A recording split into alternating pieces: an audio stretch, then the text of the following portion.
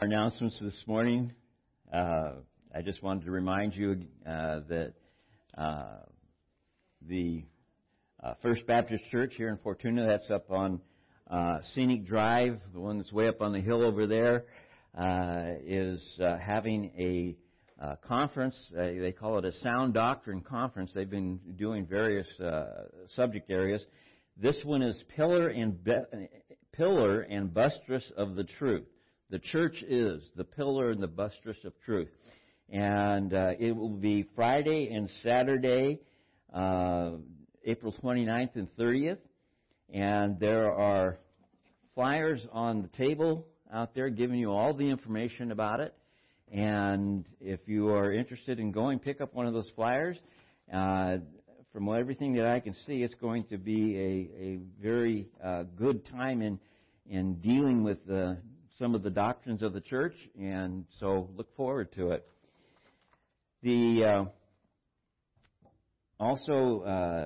Just a reminder that because of the COVID restrictions and stuff, people say, are any of those still in effect? Yes, a few of them are still being used, and one of them would be like handling something that you pass around.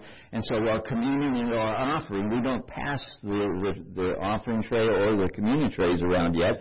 And so the offering is up here on the communion table as well as the communion, so that when we share in communion, while we are sharing in the communion song, you'll come up and pick up your communion and go back to your seats, and then we'll share communion afterwards. So just letting you know how that all comes together.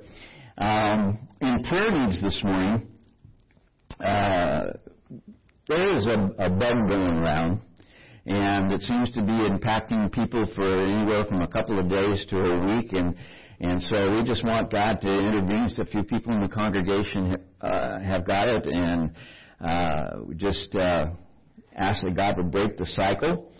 Our son Chris has got a bad cough, and so he had a scan this week, and we would just pray that he gets the results fast. Sometimes they just play out a long period of time, and sometimes they forget to even call you, so you kind of have to take the initiative. So we just wanted to get the results and know what's going on there. And also, friends of our family, the Davey family, Becky Davey passed away this last week from cancer, and we want to pray for her family, her children, Travis and Bailey, and just lift them up in prayer this morning. Barry. And Barry, yeah, forgot.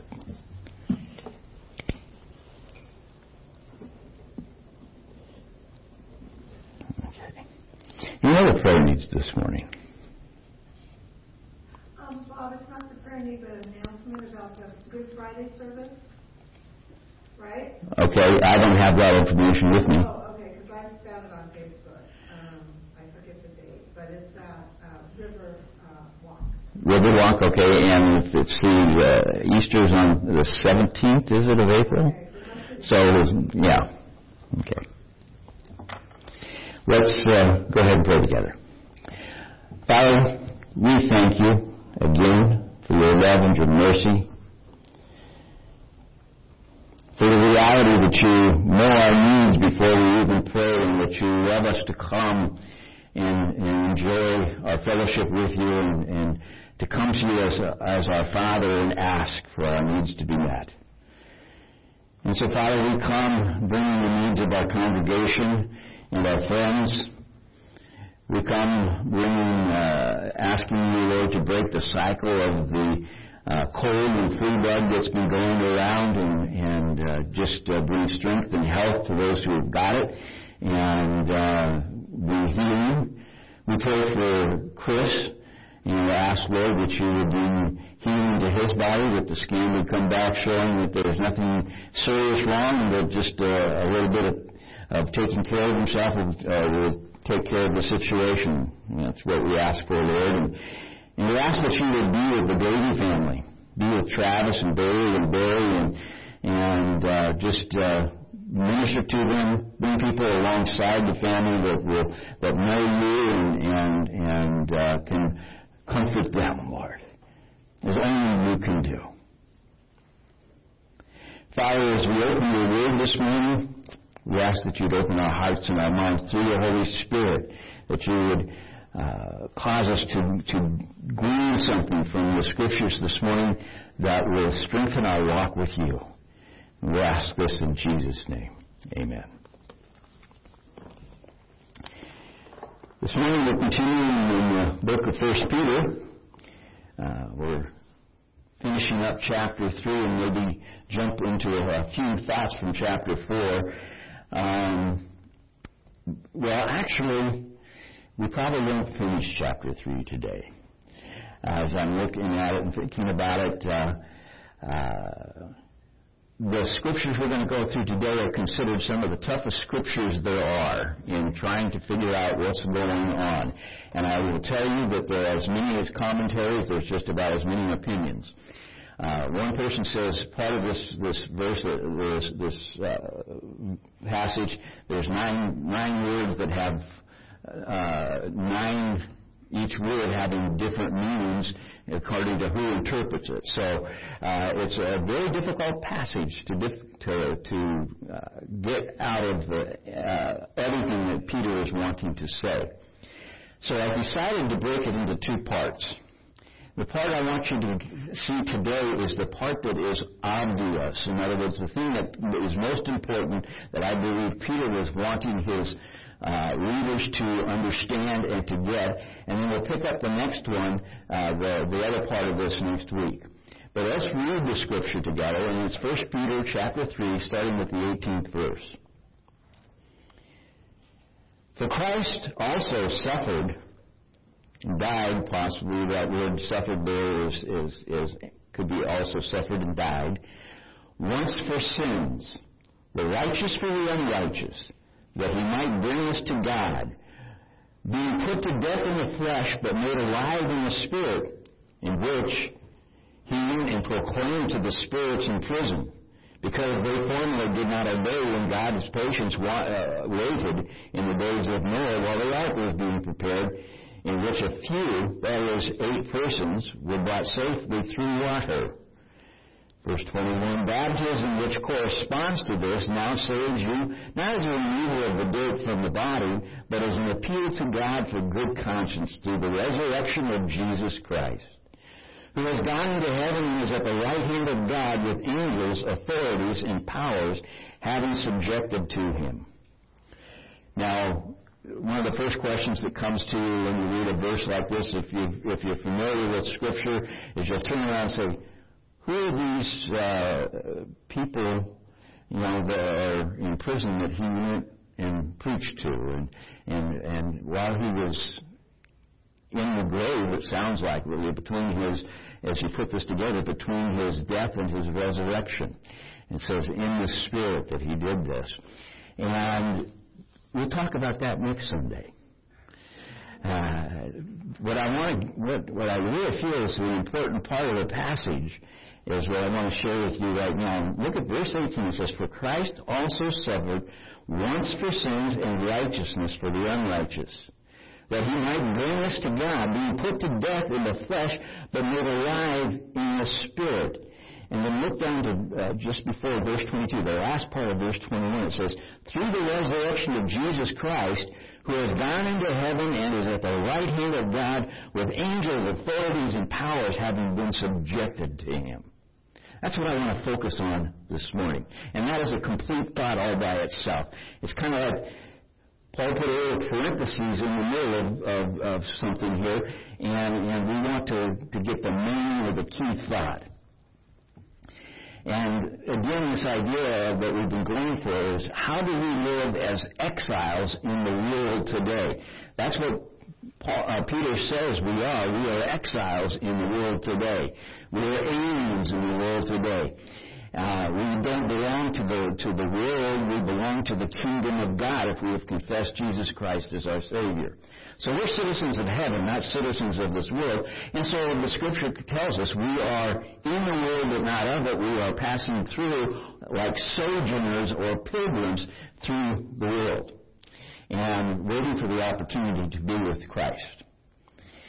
And so this Scripture, what is clear in this Scripture is that Christ goes through suffering, and yet there's a tremendous victory in the process. And so I might call this a victory or triumph in Christ. And so I want to look, like I said, at the core of what I see this victorious Christ through his suffering. So go back again to verse 18. It says, Christ suffered and he died once for sins. Okay, he suffered, and the idea of suffered here is that he went through pain and suffering and anguish. Think about how, when this suffering really took hold of him was in the Garden of Gethsemane. When he looked ahead to the cross, and it says that the suffering was so overwhelming that he actually sweat. Luke tells us he actually sweat blood. And I recall a conference that I was at one time where a doctor was one of the speakers, and he had explained that literally can happen. It's intense suffering. The blood vessels are merged, and the capillaries can't handle the pressure, and they actually bleed out through the sweat pores of blood. And that's the anguish that Jesus was going through. And so his suffering is there, and as he looks to the cross, what was he concerned about? It doesn't say that he was not wanting to go to the cross. What he was suffering from was the reality of what would happen on the cross. Why was Jesus going to the cross? He was going to do what? Pay the penalty of sin. To accomplish the penalty of sin in order to redeem us, to deliver us from sin, from our own sins. And so we have to come first to this question as you look at this. What is the penalty of sin? And we would probably, I'm looking at who's here this morning, most of us would jump quickly to Romans chapter 6, verse 23 and say, the wages of sin is death. Okay, and when Paul writes that, he's looking at this in the sense of death being a complete death, meaning not only death of the body, but death of the spirit. And what that literally means is the spirit doesn't die in a physical sense. The spirit goes on, but it is separated from the Father. Spiritual death is being separated from the Father. When we are delivered, when we are redeemed, when we come into Christ, we are made spiritually alive. And so this is in order to pay this penalty of us being separated from the Father, both physically and spiritually, because of our refusal to accept Him and to sin, and because we have sinned, Jesus goes to the cross, and He suffers for us. And the reason also we have to understand is that because there is absolutely nothing we can bring to God of our own or of this world that is not tainted by sin. No animal will suffice. Nothing that I can do will suffice. It requires a perfect, holy sacrifice. And so before the foundation of the world, it was decided that this would be what Christ would do. He would come and be that perfect, holy sacrifice. A man without sin going to the cross and experiencing the separation physically and spiritually from God.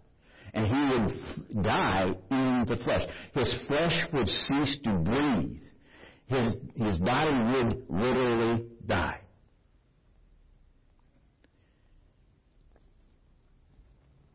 And so that's basically what this scripture is telling us. Christ suffered once for sins. He was the righteous one, the sinless one. And He did this for the unrighteous, us. All who are believers are sinners, and so He's done this for us. That He might what? Bring us to God. To redeem us. to deliver us and to bring us. So when God would look at us, He would say, you are covered by my Son's blood. You are covered by His holy sacrifice. And I see you through that, and I accept you.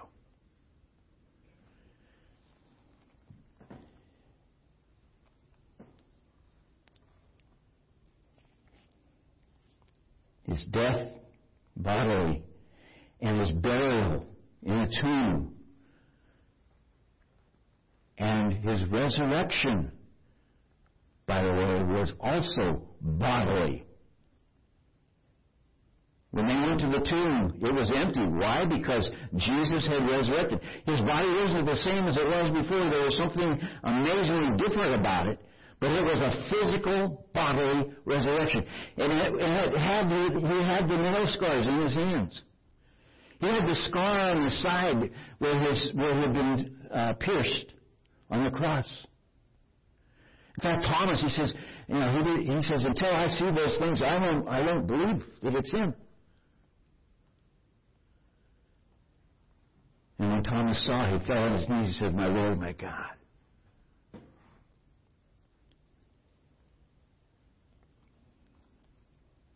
On the cross, when Jesus said, it is finished, it meant literally the debt is paid in full.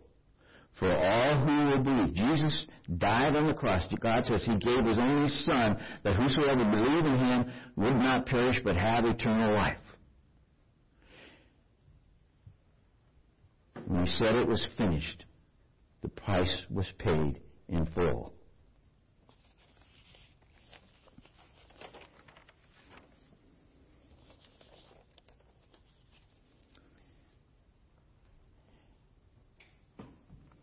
So, again, Christ suffered, died once for sins, the righteous for the unrighteous, that He might bring us to God, deliver us, save us, bring us to God. Being put to death in the flesh, He went and then He goes on to talk about what He did, which I will get into next week. This picture of Jesus, the righteous for the unrighteous, to bring us to God, is a powerful, powerful picture. And then it goes on and he completes this passage with this picture of, through the resurrection of Jesus Christ, in verse 22, who has gone into heaven and is at the right hand of God. The right hand of God is the place of authority. God has put Him in the place of authority. We've heard the expression, He's my right-hand man, or something to that effect, or I am His right-hand man. That means I'm the person that's in charge. I've been given the authority. And it says very clearly that He is at the right hand of God. He is seated at the right hand of God. And it says that He, with angels and authorities and powers, having been subjected to Him. And this idea of angels, authorities, and powers is all angels. Fallen angels and heavenly angels.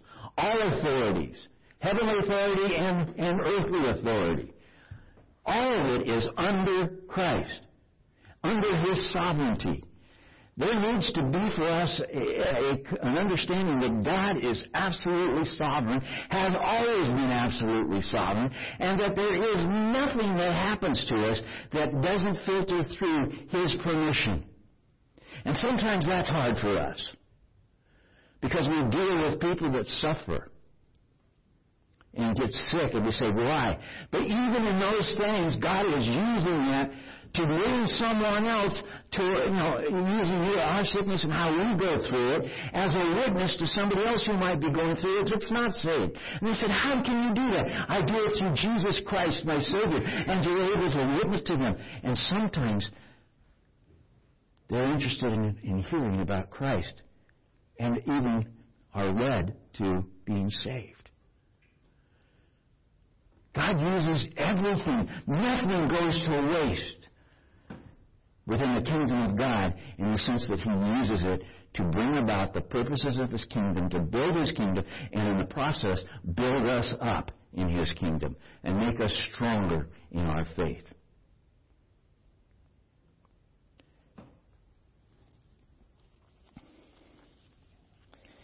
Angels, authorities, powers are all subject to Him.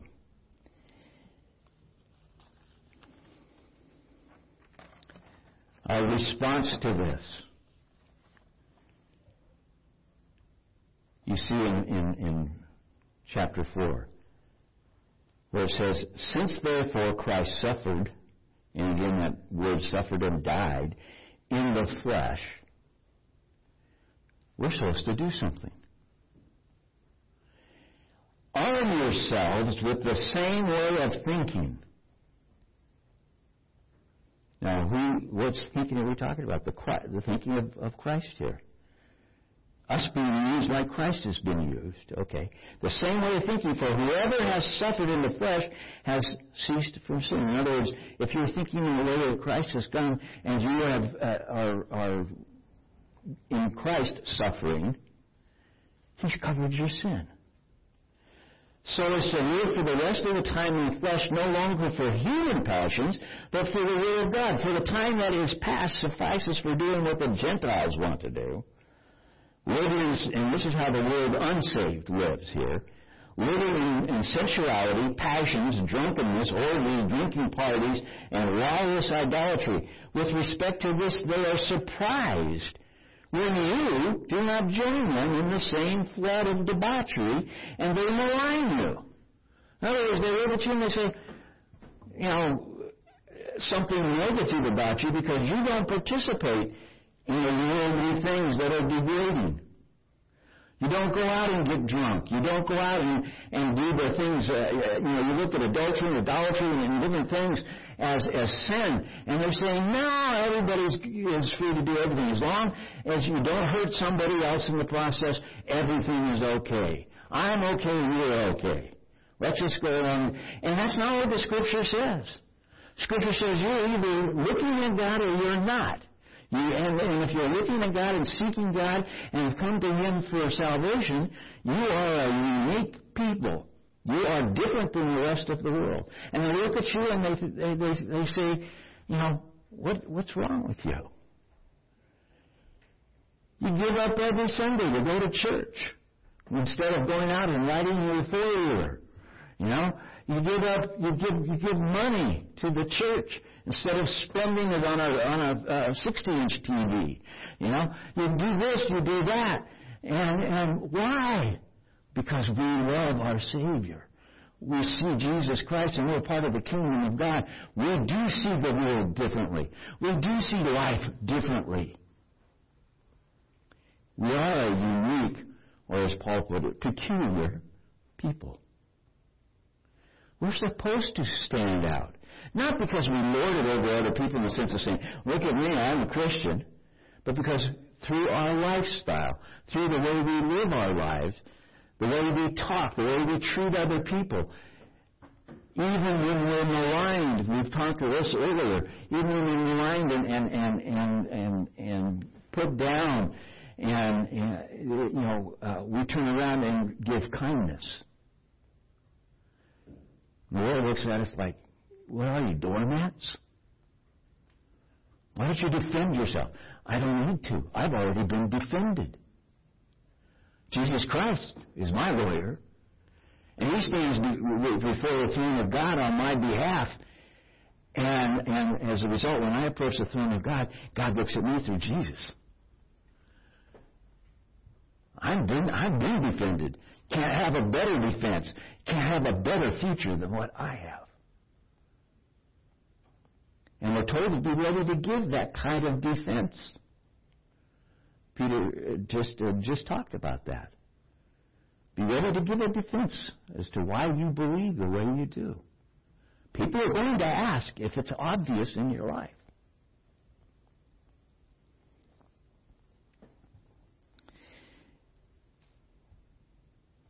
So if you have confessed, let's just read it just so we're doing it right. Romans chapter 10.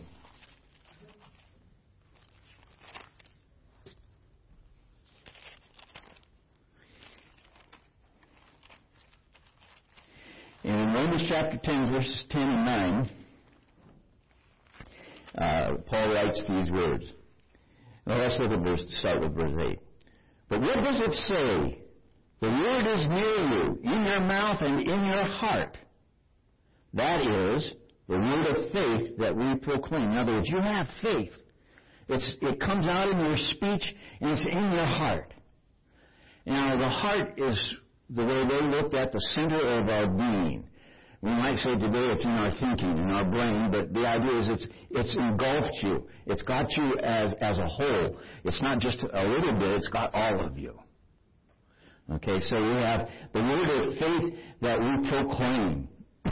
Excuse me.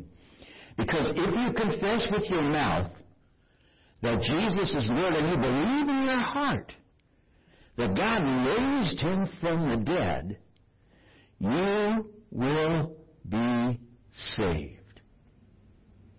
You will be delivered from your sins. Your sins will be covered. You will have eternal life. You will be saved. For with the heart one believes and is justified, and with the mouth one confesses and is saved. For the Scripture says, everyone who believes in Jesus will not be put to shame.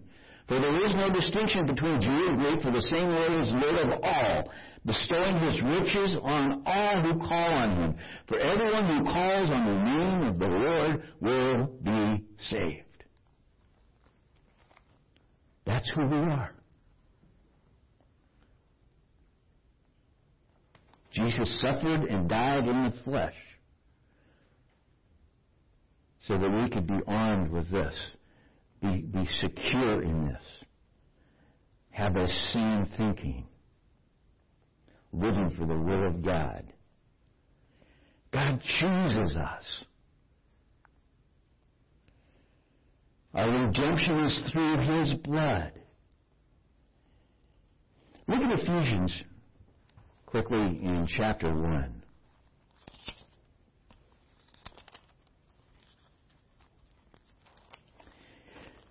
Ephesians chapter 1.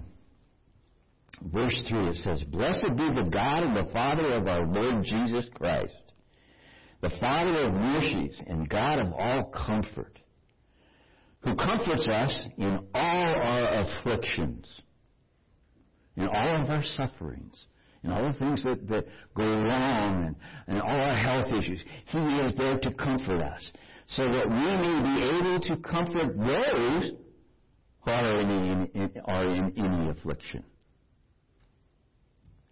with the comfort with which we ourselves are comforted by God.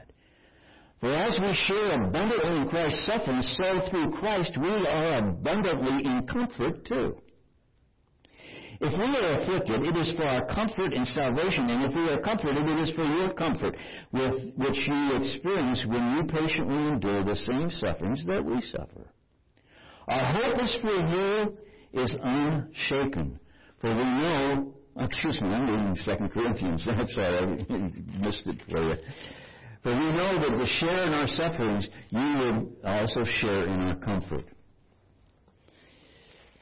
So God has got this picture for us of great comfort through Jesus Christ. And it says that he chose us. In Ephesians it says he chose us in him before the foundation of the world, that we should be holy and blameless before him. In love he predestined us for adoption as sons through Jesus Christ, according to the purpose of his will, to the praise of his glorious grace, which he has blessed us in the beloved. And in him we have redemption through his blood, for forgiveness of our trespasses, according to the riches of his grace. Listen to this, because we sang this morning. Which he lavished upon us. Lavished is to pour out abundantly and beyond what you need. He's given us more than enough.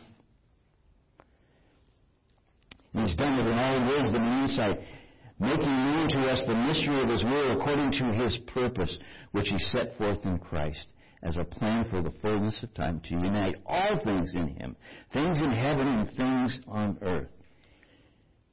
And in him we have obtained an inheritance, having been predestined according to this purpose of Him who works all things according to the counsel of His will, so that we who were the first to hope in Christ might be in the praise of His glory. In Him you also, when you heard the word of faith, truth, the gospel of your salvation, and believed in Him, were sealed with the promised Holy Spirit, who is the guarantee of our inheritance until we acquire possession of it, to the praise of His glory. We are saved and we will stay saved. He who said, from the foundation of the world, I've chosen you. I've given you the Holy Spirit as a guarantee to carry you through to the end. And you are in Christ. You are saved. You have eternal life. What an amazing picture of God's grace. He did this through the cross for us.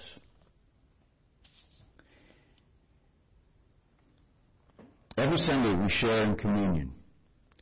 And as we approach communion, it is a way of acknowledging what Christ has done for us. In sharing and being reminded of what Christ has done for us.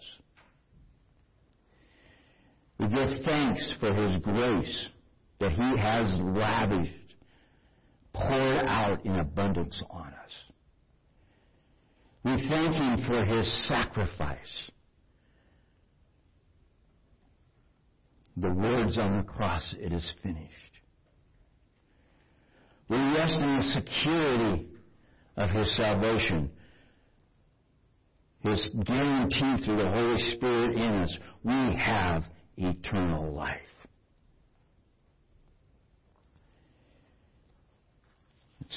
We have such an awesome God who has done everything in His power to open the door for us to be saved. He has done all the work. All we are called to do is to confess with our mouth and believe in our heart that Jesus Christ has been raised from the dead and is our Savior. All who will do this will be saved. And in sharing communion together, we acknowledge what He has done. He gave His life physically, and that was from the point He was born in the flesh until He died on the cross. So we share in the bread as a representation of His flesh. God so loved the world that He gave His only Son in the flesh. He died on the cross in the flesh for us. He shed His blood. And Jesus said at the Last Supper, "This is the blood of the covenant that is poured out for you." What He is saying is this new covenant that His blood is being poured out for is the covenant that brings the grace to us. That we rest in that, of what He's done, and we are saved. This morning I already mentioned that we aren't going to pass the communion. You just come up here and pick it up. We have two different trays up here. One is a packet. Peel off the first part of the packet, and that's the bread. The second part of it, and you have access to the cup. And if you would prefer to use that, you're free to do that. And in the other, we have the communion with two cups. The bottom cup has the bread. The top cup has the fruit of the vine, the juice. And so whichever makes you most comfortable, feel free to come. And we ask you to come up while we're singing to take in the communion. So let's go ahead and sing our song.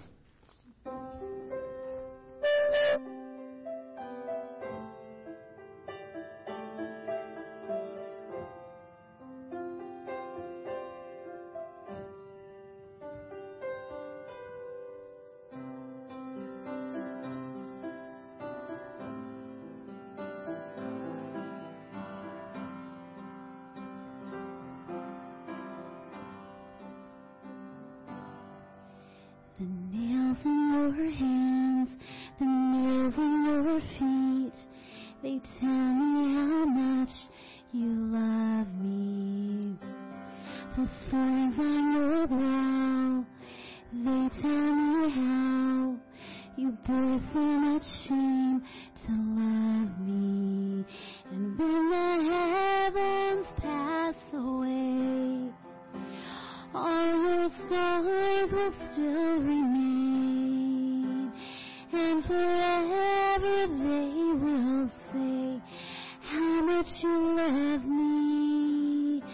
So I want to say forever my love, forever my heart, forever my life is yours. Forever my love, forever my heart, forever my life is yours. The nails in your hands, the nails in your feet, tell me how much you love me. The thorns on your brow, they tell me how you bore so much shame to love me. When the heavens pass away, all your scars will still remain. And forever they will say how much you love me. So I want to say forever my love, forever my heart, forever my life is yours. Forever my love, forever my heart, forever my life is yours, is yours.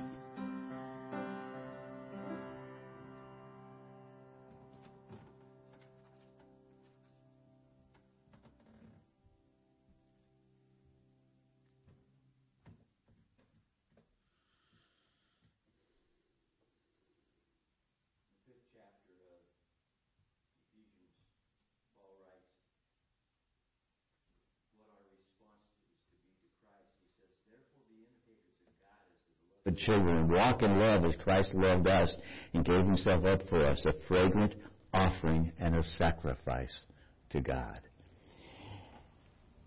As we come and share in what Christ has done for us, we are also to see ourselves entering into that relationship that we belong to God, that we are to offer ourselves also to be used of God, owned by God, a sacrifice to God, and that we would pour out our lives to serve him. Let's share in the bread together. Jesus said at the Last Supper, he came in the flesh, gave up his bread, gave up his life for us. Let us share.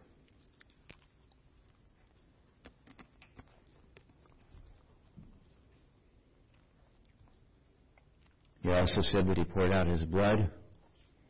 He allowed it to be shed. He gave up his life. He died in the flesh so that we could live in the Spirit. Let's share.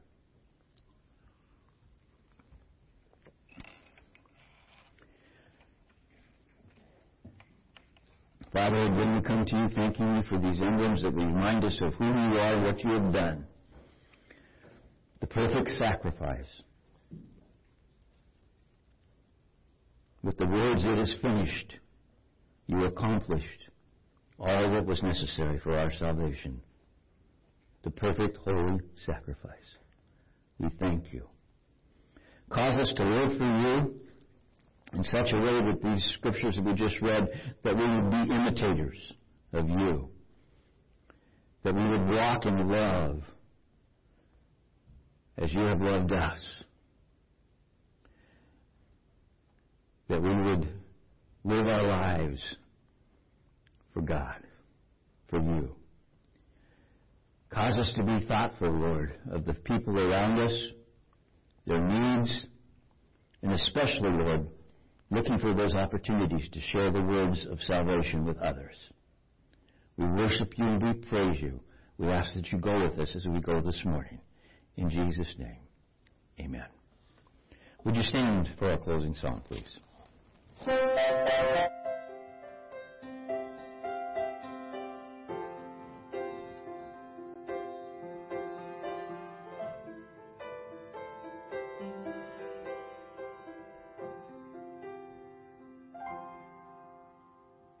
who breaks the power of sin and darkness, whose love is mighty and so much stronger, the King of glory, oh, the King above all kings, who shakes the whole earth with holy thunder and leaves us breathless in awe and wonder, the King of glory, the King above all kings. This is amazing grace. This is unfailing love, that you would take my place, that you would bear my cross, you would lay down your life, that I would be set free. Jesus, I sing for all that you've done for me.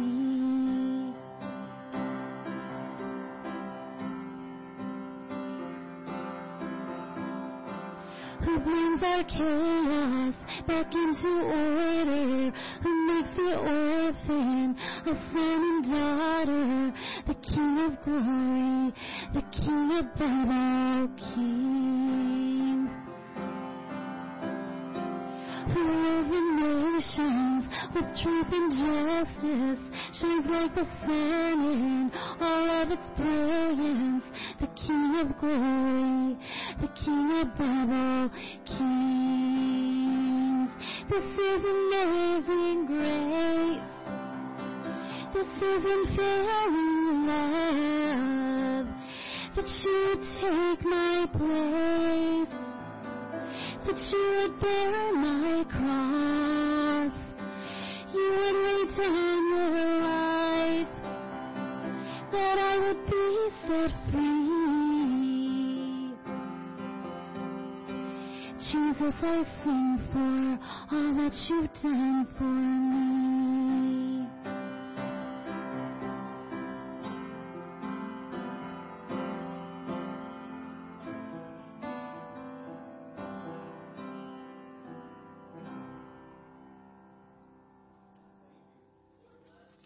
Wonderful rest of the day.